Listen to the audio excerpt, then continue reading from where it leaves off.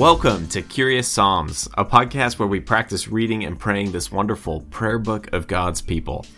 I'm your host, Matt, and today, to discuss Psalm 4, we have Pastor Q Hahn. Q is our Associate Pastor of Pastoral Care and Community Engagement here at Granite Springs Church and is a chaplain in the Army Reserves. I'm looking forward to this conversation because if you've ever had the chance to have a conversation with Q, you know that he brings his whole self. And I'm confident as we look at Psalm 4 together that that's going to be a gift. So buckle up, friends, because here's my friend Q reading Psalm 4. Answer me when I call to you, my righteous God. Give me relief from my distress. Have mercy on me and hear my prayer.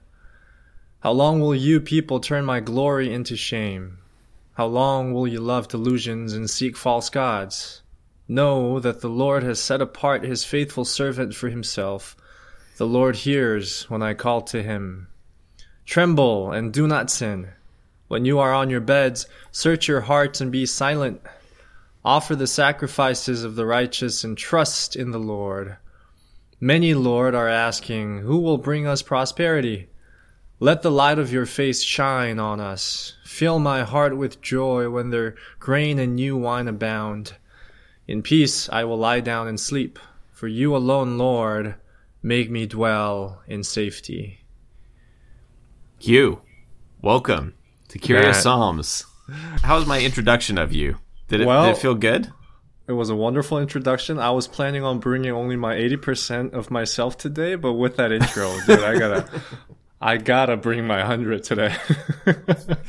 We want nothing less. The listeners want nothing less. The Psalms deserve nothing less than your full 100% Q. Well said. Thanks for the intro. That was great.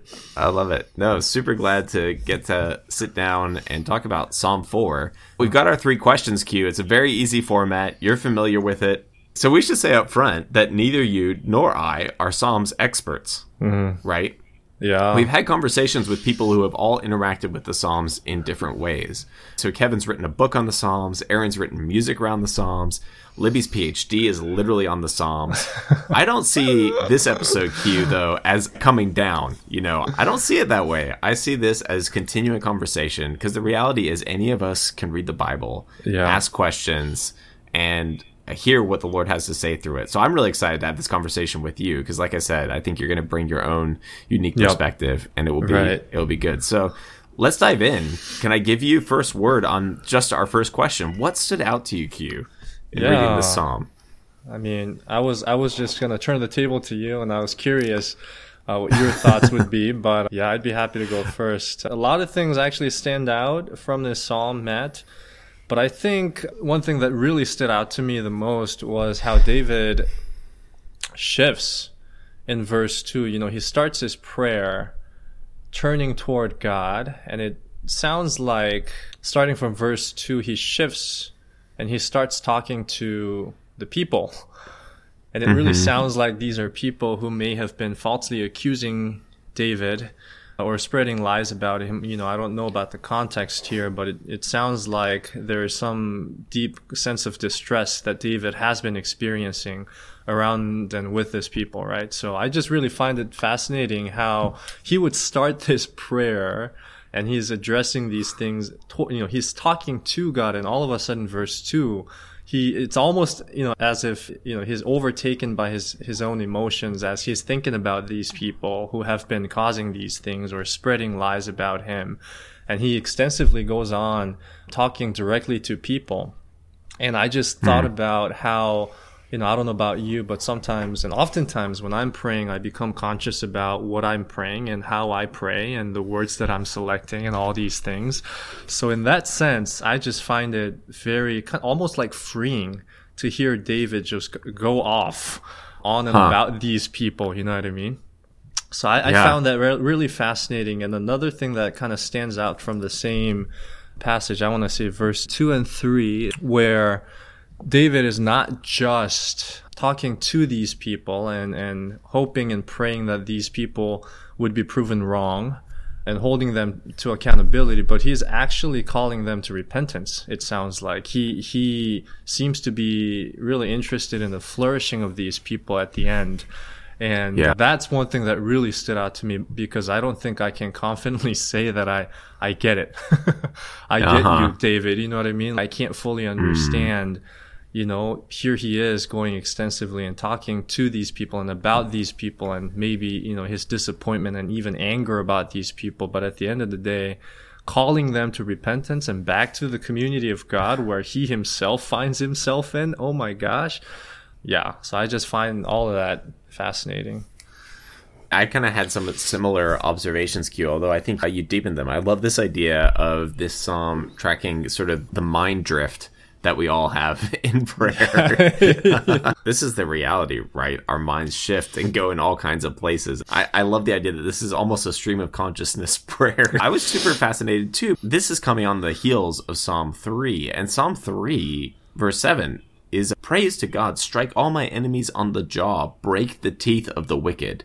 It's pretty strong language. It is not the language that we hear here, where he is calling these people, you know, offer the sacrifices of the righteous and trust in the Lord, as if he's hoping. I don't know if these are different groups of people. I mean, we don't have the full context of when he wrote this psalm, right? But yeah, this longing for these people who are turning his glory into shame, as he says in verse 2, to then return to God is a remarkable thing that's happening just right there in the midst of the psalm. And I was just struck by, you know, we talked about, when I talked with Aaron for Psalm 2, we talked about how the Psalms sort of show us the depth of human emotion.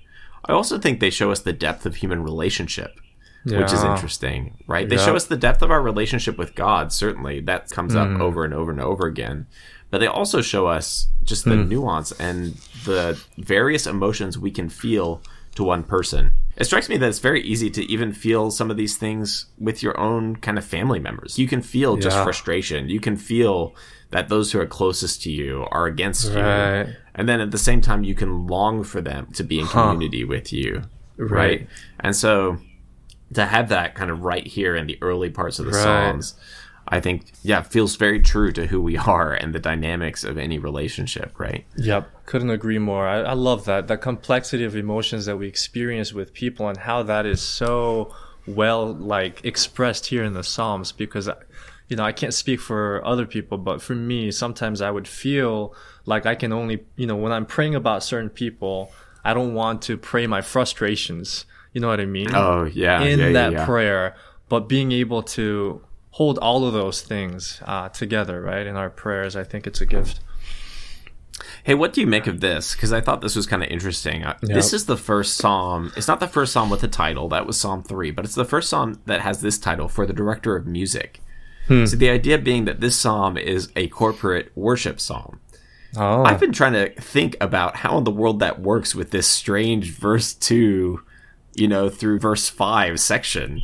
Part of my mind goes to this instinctive sort of one side of the room almost singing to the other. How long will you people, you know, turn my glory into shame?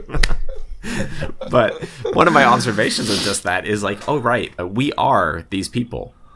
Like the people of God have been praying this psalm and singing it, presumably, for thousands of years. And so then the question becomes, who are you people? Is it just the people that we're singing to? Or as we hear people singing this psalm around us, do we realize we are actually also the people? The people who love delusions and seek false gods. What do you think of that? Right. I mean, I think that's a beautiful image, and just being able to, and that's the gift of the scripture, right? And I think the Psalms kind of invite us, you know, depending on what kind of seasons that we find ourselves in, and depending on the dynamics of human relationships that we may be having in that, you know, particular season. Sometimes, as you say, we might find ourselves deeply resonating with David, and sometimes we could be that people joining that choir. And I think that's the gift of the Psalms and the scripture. It's always tempting to want to identify ourselves with the psalmist. This might be a cultural thing as much as anything. I naturally identify kind of with the hero. So when I read the Psalms, I identify with the psalmist's voice. But to kind of flip that around and to just have a moment of pause and think, oh, I might equally be the people who are being referenced here. Is sometimes, I think, a helpful kind of different lens or a different way into some of these Psalms. Thanks for that. You know, before I, you know, entered into our podcast recording, you know, this time, I read this Psalm 4, several times before I came here. Not once did I associate myself with the people who are described in the Psalms. So I mean, all that to say, I'm resonating with that. That's a good point. Yeah.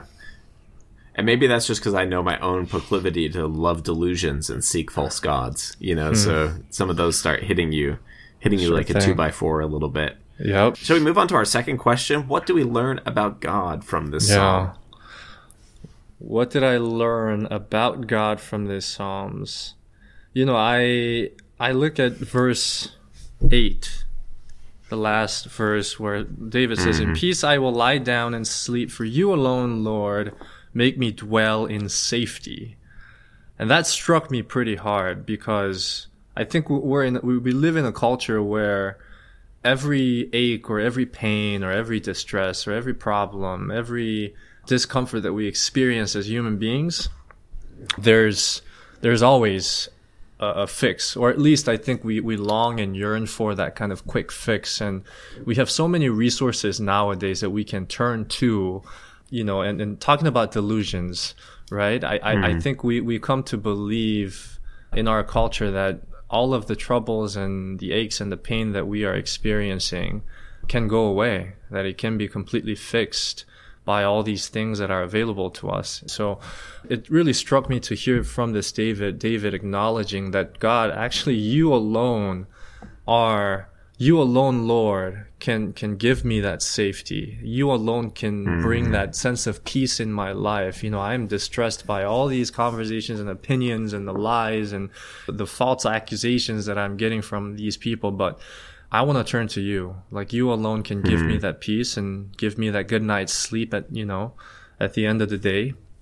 So it was a refreshing thing, kind of an awakening statement, kind of helping me to turn and ask, where am I turning?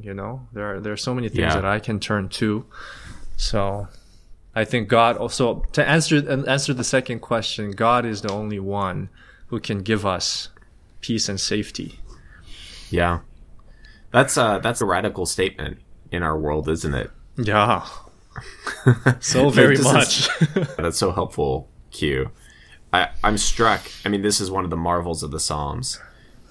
That is kind of contained almost in one word, in that word alone. For you, Lord, make me dwell in safety. We might say that's true, but it becomes radical when David says, for you alone, Lord, make me dwell in safety. Yep. And just the beauty of that. If you're pointing to the end of the Psalm, my thing that I observed that I think we learn about God points to the beginning of the Psalm, which is interesting. This first phrase, answer me when I call to you, my righteous God. I was just struck by the fact that God is righteous. But I feel like this is one of those things where if you have been on some kind of journey of faith for long enough, then that just feels obvious. God is obviously righteous. He's good. He's loving. He's all these things. But it didn't have to be that way, right? It's not necessary that God's character is as good as it is. In other words, it is who he is and has always been who he is. But I can imagine a world of a capricious God. I mean, the Greek gods, right, are kind of human beings with all their brokenness, kind of superhuman ability. We can fathom a reality where there would be a vindictive God. But the God that we pray to is a righteous God. He cares about injustice.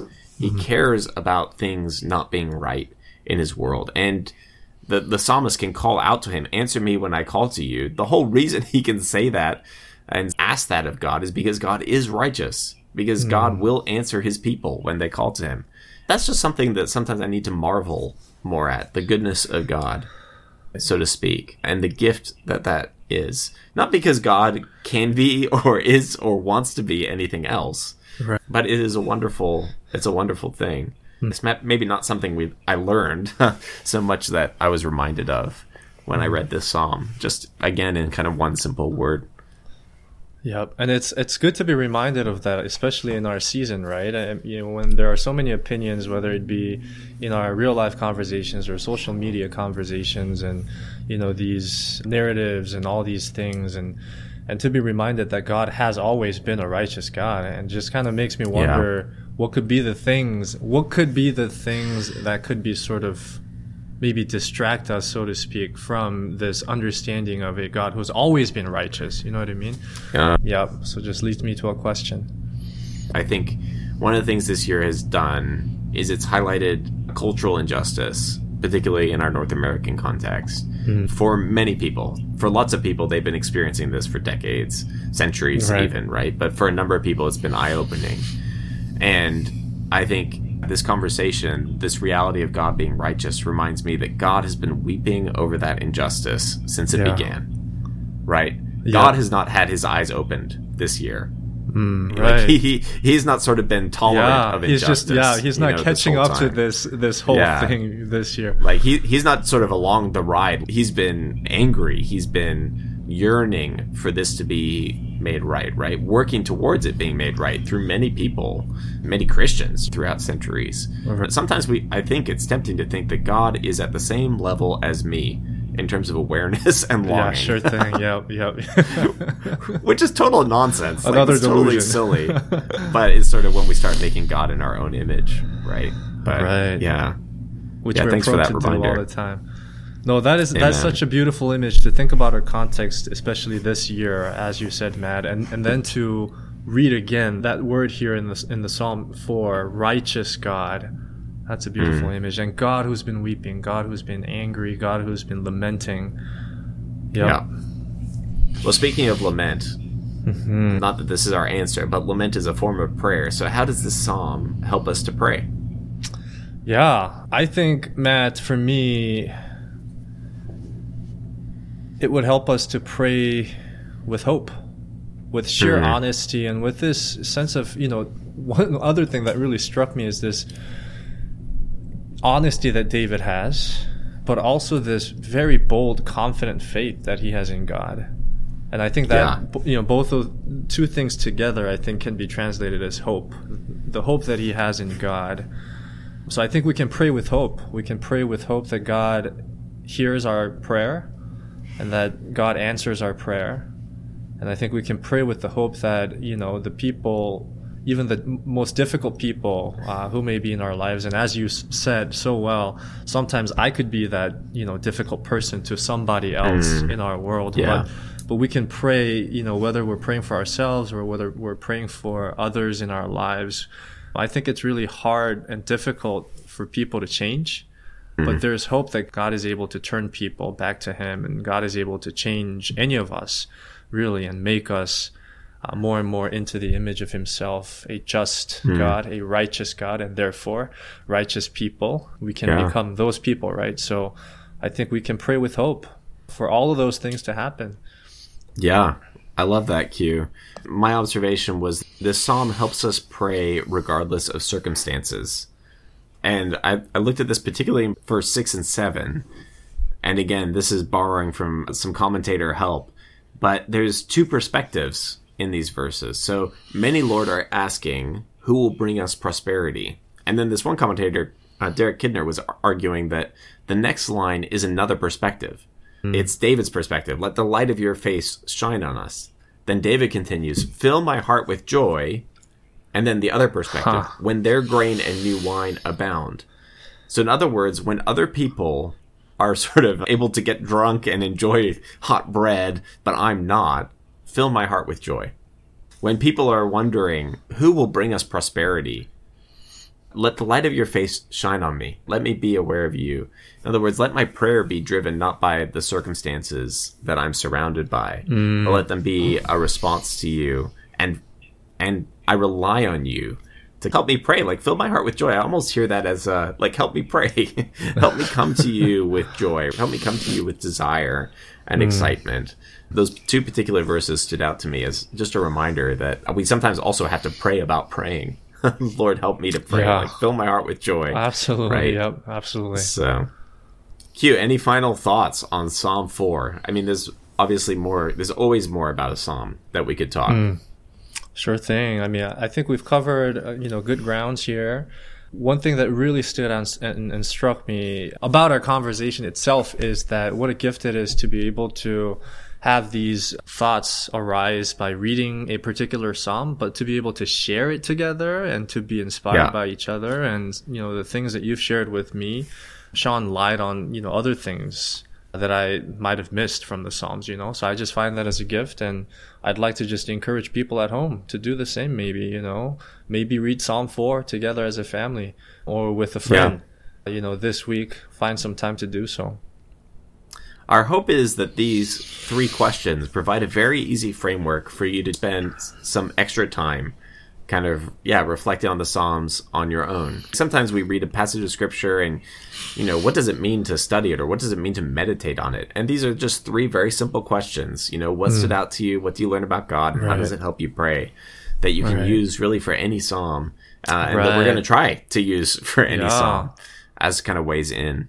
And then I think just one more thing to that is that I think when we do that, it often reveals the things that we believe about God. You know what I mean? Or we believe about our relationship with God. Yes. And I find that really interesting, right?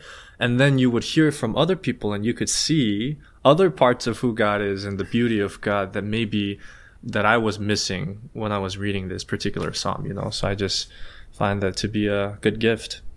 Yeah. Well, Q, thanks for these good words. I found this conversation wonderful. I'd say that you brought 110% of Q today. So, whoever's listening today, that's what I was shooting for, and I felt. I hope that you felt the same way as Matt. I'm sure they did. Well, Q, I'm so grateful. Seriously, this was a great conversation. I appreciate it. I so appreciate how you're also inviting other people both into this conversation and into reflecting on the Psalms. That's part of what the whole purpose of this podcast is for. Yeah. So. Well, friends, on that note, with thanks to Q, go out, pray with hope, pray with honesty, and go out and pray the Psalms.